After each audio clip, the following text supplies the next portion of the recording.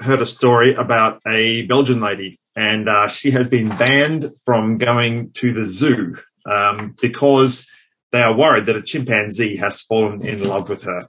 That's right. It sounds like a made-up story, but it's quite real. A lady was visiting the zoo on a regular basis for the last 4 years, and she quite enjoyed spending time at the chimpanzee enclosure. And it's got a big glass window. And one of the chimpanzees, well, it developed quite a penchant for this lady. They struck up quite the friendship. And when the chimp saw her coming, it would wave to her, and she would wave back. And they would go and they would talk through the glass window. But when the chimp tried to go back to the pack, they did not like it. They said to the poor chimp, "You are not welcome here." And the poor little chimpanzee was ostracized from his friends. And so the zoo has said to the lady, "You can no longer have contact with this chimpanzee because we need to help it to have better relationships with the other chimps." Now, there we go. There's a beautiful, touching story about chimpanzee relationships or failure thereof. It's strange. It's an odd story. But if you think it's odd, it's got nothing on the lady who has or had a relationship with the Berlin Wall. That's right. A Swedish lady, Aija-Rita, fell in love with the Berlin Wall when she was just 7 years old after she saw it on TV. And finally, when she became an adult, she was able to go and visit the wall in 1979 for the first time. And she said when she saw the wall, "It is far more handsome in person than I ever imagined." And she proceeded to marry the Berlin Wall and took on as her surname, Berlin Wall. That's right. And in her house, she made countless models of various scales and kept them all around the place. In 1989, the 9th of November, the Berlin Wall was torn down to the adulation and cheers of millions of people, but not for Aija-Rita. She was shattered and describes that day as a catastrophe, but it didn't end her relationship with the wall, she said. Now, I don't know what you think about relationships. Those are a couple of different stories, awkward stories, odd stories. I'm not sure what your opinion on them are. Most of us think they're quite odd. A couple of us are sitting here going, that's a cool story. It's very genuine, very real. But I'm not sure how real or how genuine those kinds of relationships I just described are. It seems strange, but I don't think those are the kind of relationships that the experts are guiding people towards in life. Now, maybe there's no chimpanzee or Berlin Wall in your life, but what kind of relationships do we have in life? Because we have myriad relationships that we all exist in. We're in one right now, aren't we? We're a church. There's marriage relationships. There's children. There's friends. There's family. There's siblings. There's work colleagues. There's social groups. Each one of us is caught up in a complex web of relationships. And to say the word web doesn't mean it's a bad thing. It doesn't mean it's an evil thing at all. It just means that's what it is. But I wonder, as we think about all these different relationships, what does a good relationship look like? And what are the guiding principles towards that? Because we live in a world where superficiality is applauded almost. Live a superficial life, keep people at a distance, and show them the kind of life that you wished you had. If you don't believe me that this is the case, then check out advertising, check out social media, check out TV. They all present this idea of a relationship and what it should look like in your life, all right? And it's very superficial because a relationship is an image or a scripted dialogue or a billboard or an advertisement or a short clip that someone posts of happiness in the backyard, okay? These are what we're told a relationship looks like, a good one. But that is just superficial. We live in a world of superficiality and we treat things at surface level. And I guess that's probably never been easier than right now, has it? I mean, it's easy to interact now with people at a very surface level. It's easy to interact via social media or to avoid depth, just send messages and avoid people. In fact, you don't have much option, do you? So as we sit here thinking about where we're at, and where we were at and where we'd like to be at, we might ask the question, where do I find a good relationship? Or how do I get some depth and substance in the relationships I have? Or what are the guiding principles for a good relationship at all? And we should know the answer is found in God's word. We do get distracted by the things around us, but let's turn our eyes again to Matthew chapter 7 this morning. And we're going to find some guiding principles for good relationships right in here. And our passage begins with one of the most misunderstood and perhaps one of the most misused verses in the entire Bible. Matthew chapter 7 verse 1. Judge not that you be not judged. Don't judge others because you'll be judged. One of the most misunderstood and perhaps most misused verses in the Bible today. It seems straightforward, doesn't it? Don't judge others. It seems quite straightforward. How can you get that wrong? But what does it mean to not judge others? Because the way that it's used today, people use it to say, don't tell anyone else what to do. Let everyone live their life happy and free. Our world loves that idea. Live your own truth. Don't let anyone tell you what you can or can't do. Just let everyone be what they want to be. Don't tell anyone what they should do. But I want to put it to you that cannot be what this verse means. It cannot. Because as Jesus goes on in his discussion here, he clearly makes judgment calls and he clearly asks his followers to do the same. All right, look at verse 6. What's he talking about there? Dogs and pigs. And so you sort of think to yourself, okay, so, don't judge, but the assumption is that we will be able to judge or discern who is a dog or a pig. All right. So, it seems a bit odd, don't judge, you dog. It feels strange. And then later in the chapter, he talks about false teachers. And even here in verse 3, he says something about taking the speck out of your brother's eye. You got to be able to judge that it's there to take it out. So what does it mean? Because it doesn't mean don't say anything to anyone. So then what does it mean? Well, I think it's fairly obvious, and hopefully we can pick this up. It's about placing yourself in God's shoes to make declarations about someone else and how they don't measure up to you. Do you see that? That's what it says, isn't it? Don't judge because you'll be judged. How can you make yourself the measuring stick that everyone needs to compare to in order to find righteousness with God? Now, to get the point clear, we can think back to the egg story at the beginning of the day, all right? You've got it was a parable of the Pharisee and the tax collector, and the Pharisee paints themselves as the measuring stick of having a good relationship with God. The Pharisee thinks, if only others were as good as me, then they'd be okay with God. And then they pass judgment on others as to how to live in order to be as good as they themselves are. But what was the problem with the Pharisee when they faced the tester? What happened to them? Scrambled eggs, right? Didn't go well for them. None of us are good enough in God's sight. We need Jesus to come and bring forgiveness and restored relationship with God. And then as his followers, we have to have humility. Now, humility does not mean that we don't or won't provide guidance or instruction or correction to anyone else. In fact, the verses we're looking at say we should be doing that, all right? But humility says, you're not trying to measure up to me. No, because it doesn't matter who I am. You're trying to measure up to God. Now, I read a news article this week, a fashion article, because I spend quite a bit of time reading fashion articles in my life, as you might be able to tell by my high levels of fashion that I have.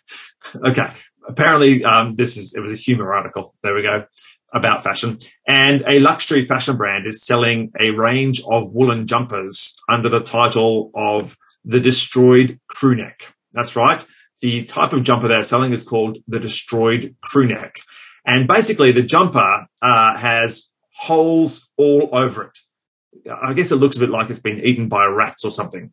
And the idea of the jumper is to make yourself look like you are homeless. Now, apparently there's a rising trend in fashion so that you appear to be more relatable to others. All right. So you wear this jumper so you look like a more common kind of person. I think the irony is that, you're trying to look like a homeless person by paying $1,500 for the privilege. It definitely doesn't stack up, does it? Wearing a brand name. Anyway, but comparisons. In our world, we are good at the game of comparisons. Our world tells us to compare ourselves to others and to beat them, to be better than them. That's what we're taught, okay? You may not believe me. Think of your children's sport, okay? If you have kids, then you go to watch your kids play sport, okay? And if you don't have kids who play sport, just think of others who have kids who play sport. Me, and I'll tell you what it's like, okay?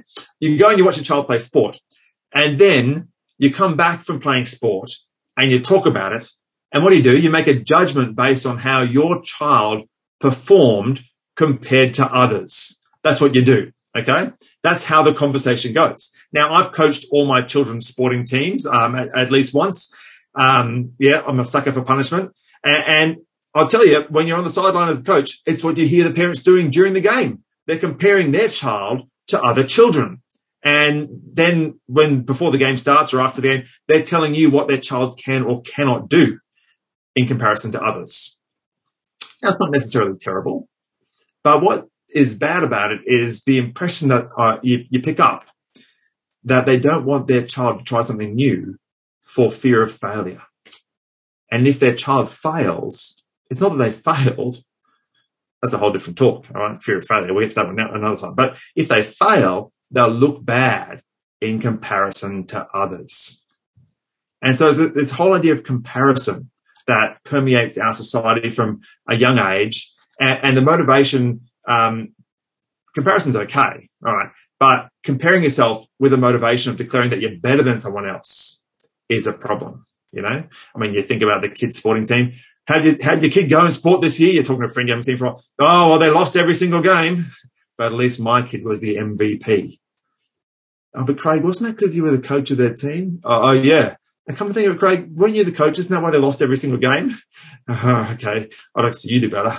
Compare yourself to others. You see, it's very natural. We compare ourselves to others. We try and be better. Think about work. You know, some people try and climb the ladder at work and accelerate up the ranks. Others not trying to climb the ladder, but are trying to have a quality of work that is noticed, that earns praise, that shows that we are doing a good job in comparison to others. In some workplaces, they have rankings on who's performing the best or doing the most or getting the most done. Other places have employee of the week or month awards. Others have cash bonuses at certain times of the year or other incentives if you can produce more than somebody else.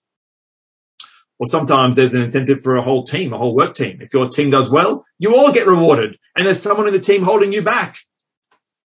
Who's that person? You know them, don't you, in your work team because they're not as good as you. You see, comparison, it happens all the time. Families compare themselves to each other.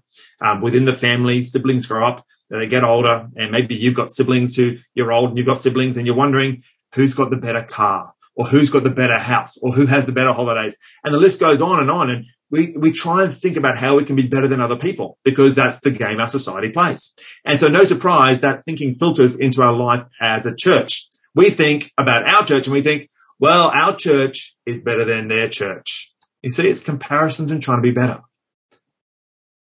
Or maybe within church, I'm a better Christian person than they are. And what does Jesus say again? He says, judge not that you be not judged. There's a danger in playing that game of comparisons as if you are the ultimate measuring stick because you're not. Humility is crucial. It doesn't mean you don't provide guidance to anyone else. In fact, the verses we're about to look at tell us we must be doing that. But humility says you're not trying to measure up to me. You should be trying to measure yourself to God. Now, if you play the game of comparisons, I've got to put it to you that in life, all of your relationships will be struggles. There will be battles. What are you going to do if someone doesn't think exactly the same way as you? If someone's better than you, you're going to be jealous. If they're not as good as you, you're going to gloat. Okay? There's a fine line to walk here. And you can only walk that line when you have the objectivity of knowing that God is God and you are not. Objectivity breeds humility because you know that God's bigger than you. There's someone far greater than you who tells you how to live, and that can help you help others. And think about it. What do you expect to see from someone who doesn't believe in God? What sort of life do you think they would be living? You'd expect to see them as very jealous people and, at the same time, very smug people. Very jealous and very smug. They see themselves as the ultimate opinion on life.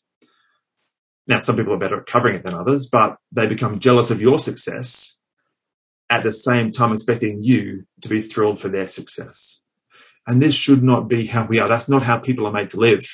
It causes fractures and divisions. So what does humility look like in relationships? And we look at Jesus' words. He goes on in verses 2 to 5 to explain that to us. And you're going to notice what he doesn't say here. Look at verses 2 and 3. Jesus says, "But with the judgment you pronounce, you will be judged. And with the measure you use, it will be measured to you. Why do you see the speck that is in your brother's eye, but do not notice the log that is in your own eye?" Now, you know what he doesn't say here? Let's turn it on its head from the start. What does Jesus not say here? Jesus doesn't say, ignore the speck in your brother's eye. And so, Tom, there's a question here in the chat saying, should we judge people who are smug? Well, Jesus doesn't say ignore things about people, does he? All right? He doesn't say ignore the speck in your brother's eye. He says, why do you see it but not see the one in your own eye? See that fine line? Jealousy versus smugness, both are wrong. Humility doesn't ignore either alternative. Okay? Humility says that we know that sin is harmful in the Christian life. We know there are things in life we shouldn't be doing. We know there are things that are potentially harmful for our brothers and sisters in Christ. And humility says, speak up about it. Do something. Look at verse 5. You hypocrite. First take the log out of your own eye, and then you will see clearly to take the speck out of your brother's eye. Can you see that? If you speak up, right? If you don't speak up, if you don't say something about something you see in someone else's life, then you are being smug. You are glad that they are stuck in sin or stuck in something. And you're glad without realizing it because it makes you look better. Oh, we like to hide it under noble pretenses, don't we? Oh, I'm just too scared. I couldn't possibly say anything to them because I'm no better than them. No, you're actually not glad. You're not scared to say something. You're glad that you look better than them.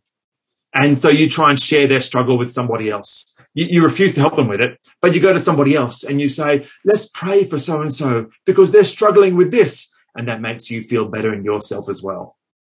Please pray for the person. They're struggling. Wipe the smug smile off your face because Jesus says in verse 2, with the measure you use, it will be measured to you. Okay. So be careful if you're not willing to help. Be careful. If you won't help others in their Christian life, well, why should anyone help you? You think you're good enough for God and you don't need his help? Well, no, we all need his help. And therefore, in humility, we must be willing to speak up to our brothers and sisters in Christ and help them in their struggles. But before we do, there's another thing we had to take care of first. Before we help with the speck in our brother's eye, what was the problem? That's right, the plank in our own eye in verse 3. Again, it's almost a comedic element here, isn't it? Why do you see the speck in your brother's eye, but do not notice the log that is in your own eye? It's this whole idea of, you're looking at someone and there's a little speck of dust there and there's a massive plank coming out of your own face here. I mean, it's humorous. It's hilarious. It's so hilarious that it shouldn't be. And that's the point Jesus is making here. It's talking about self-awareness, isn't it? Perspective. What does a plank look like when it will be right up close? What would a speck look like if you placed it in your own eye and focused on it? It would look enormous, wouldn't it? You ever seen something like in your field of vision and you're like, that's gigantic. How big is it? See, humility is acknowledging that there are things we struggle with in our Christian lives, okay? And seeing that speck, which looks like a plank to us, it's huge. And we think about it and we feel unworthy to help anyone else. How could I speak up? Look at my life. Look at my sin. But have we ever paused to consider that the person who's struggling with sin themselves and knows that they are struggling is the perfect person to help somebody else? In fact, apart from Jesus, they are the most qualified person to help because there's only two kinds of people that can help others who are struggling in sin. The first person has no sin. Who's that? Jesus. Okay. The other person is someone who is sinful and struggles themselves and knows that that is what they are like and is seeking to live more like Christ. The person who has sin but refuses to acknowledge and change, they can't help anybody. All right. So humility says that we do provide guidance, instruction, correction. Not because we're better, but because we don't want people measuring up to us. We want them to measure up to God. I wonder, have we got that balance in life? Are we happy to be better than others? Thank goodness I'm not like that tax collector. That's smug. Do we wish we had what others had? Are we jealous of them? I wish I was as good a Christian as them. Because what we're seeing here is that the bedrock for a good relationship is humility and honesty to speak up and help others. Now, I'm going to finish in a second or two. There's heaps more in this passage. We're going to come back to it next week. I've made a snap decision. I think there's a lot more guidance that it has for us here. But I want to put it to you that having humility gives us the ability to help other people.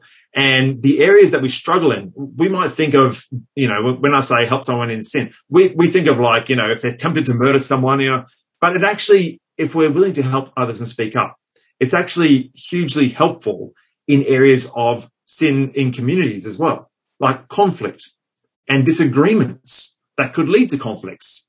A disagreement doesn't have to lead to a conflict, but it can if we are not objective and if we think people must be like us, if we're smug and think we're better than others, or jealous and wish we had what they had, that can cause conflict, all right? Look at America as a nation, all right? Now, there's a fair conflict in America over something in particular right now. And that thing that is causing a bit of conflict is vaccinations in America, right? There are some people who are saying that you have to get vaccinated, and others are saying you shouldn't get vaccinated because it's wrong, okay? And it's really easy to caricature the opposite side of the argument and view each other in a really bad way, especially in churches in America. Now, I wonder, if I was to ask you, what would you see as the purpose of each way of life, each decision they're making? The vaccinator and the anti-vaxxer. What are they both trying to achieve? They both are trying to prolong life, aren't they? Can't you see how they're about the same end? There's a flaw in each view, though. Which one of those approaches leads to eternal life? Neither one, Brent. Thank you. Brent's the only one still awake. Yeah, that's okay. Bear with me, Brent. You and me, buddy. We're going all the way. So you can see that they're both missing the problem from a Christian perspective. All right. So therefore, in a church community, which is the right view? Well, it doesn't matter, does it? Neither's right nor wrong. There can be some wisdom in each one. Okay. And some people might be like, well, if you want to go to the beach, you got to get vaccinated. Fine, whatever. Okay. But as a Christian, it becomes a plank and speck thing, doesn't it?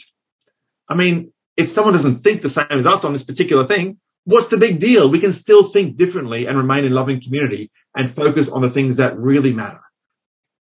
The problem of death in the world and the solution to that through Jesus. And so if you want an honest and genuine relationship with other people, particularly in your church, and it's telling us that's who we should be focusing on here to start with in this passage, you have to be able to tolerate differences of opinion and be okay with that, while at the same time helping people in things that are genuine struggles and genuinely dangerous for them. Okay? How do I get a real relationship? Well, it's about being humble. And humility says that we should be willing to speak up, because we don't want people measuring up to us. We want them measuring up to God. Let me pray that we'll have that courage. Dear God, we thank you for your Son, our Saviour, and we thank you for these words here. And they are challenging to us and difficult and refreshing and freeing at the same time. How wonderful it is if someone speaks to us about something that we haven't thought of the other side of the coin, that we might be okay, not feeling persecuted or under attack, but feeling willing and open to hearing a different opinion. We thank you for the absolute objectivity we have of forgiveness from sin in Jesus and the safety of knowing that you are the Lord of the universe. And so, Father, help us now to have genuine, honest relationships as your followers, especially around things we don't understand properly. But we thank you that we can understand the good news of salvation. So shape us by that, we pray, in Jesus' name. Amen.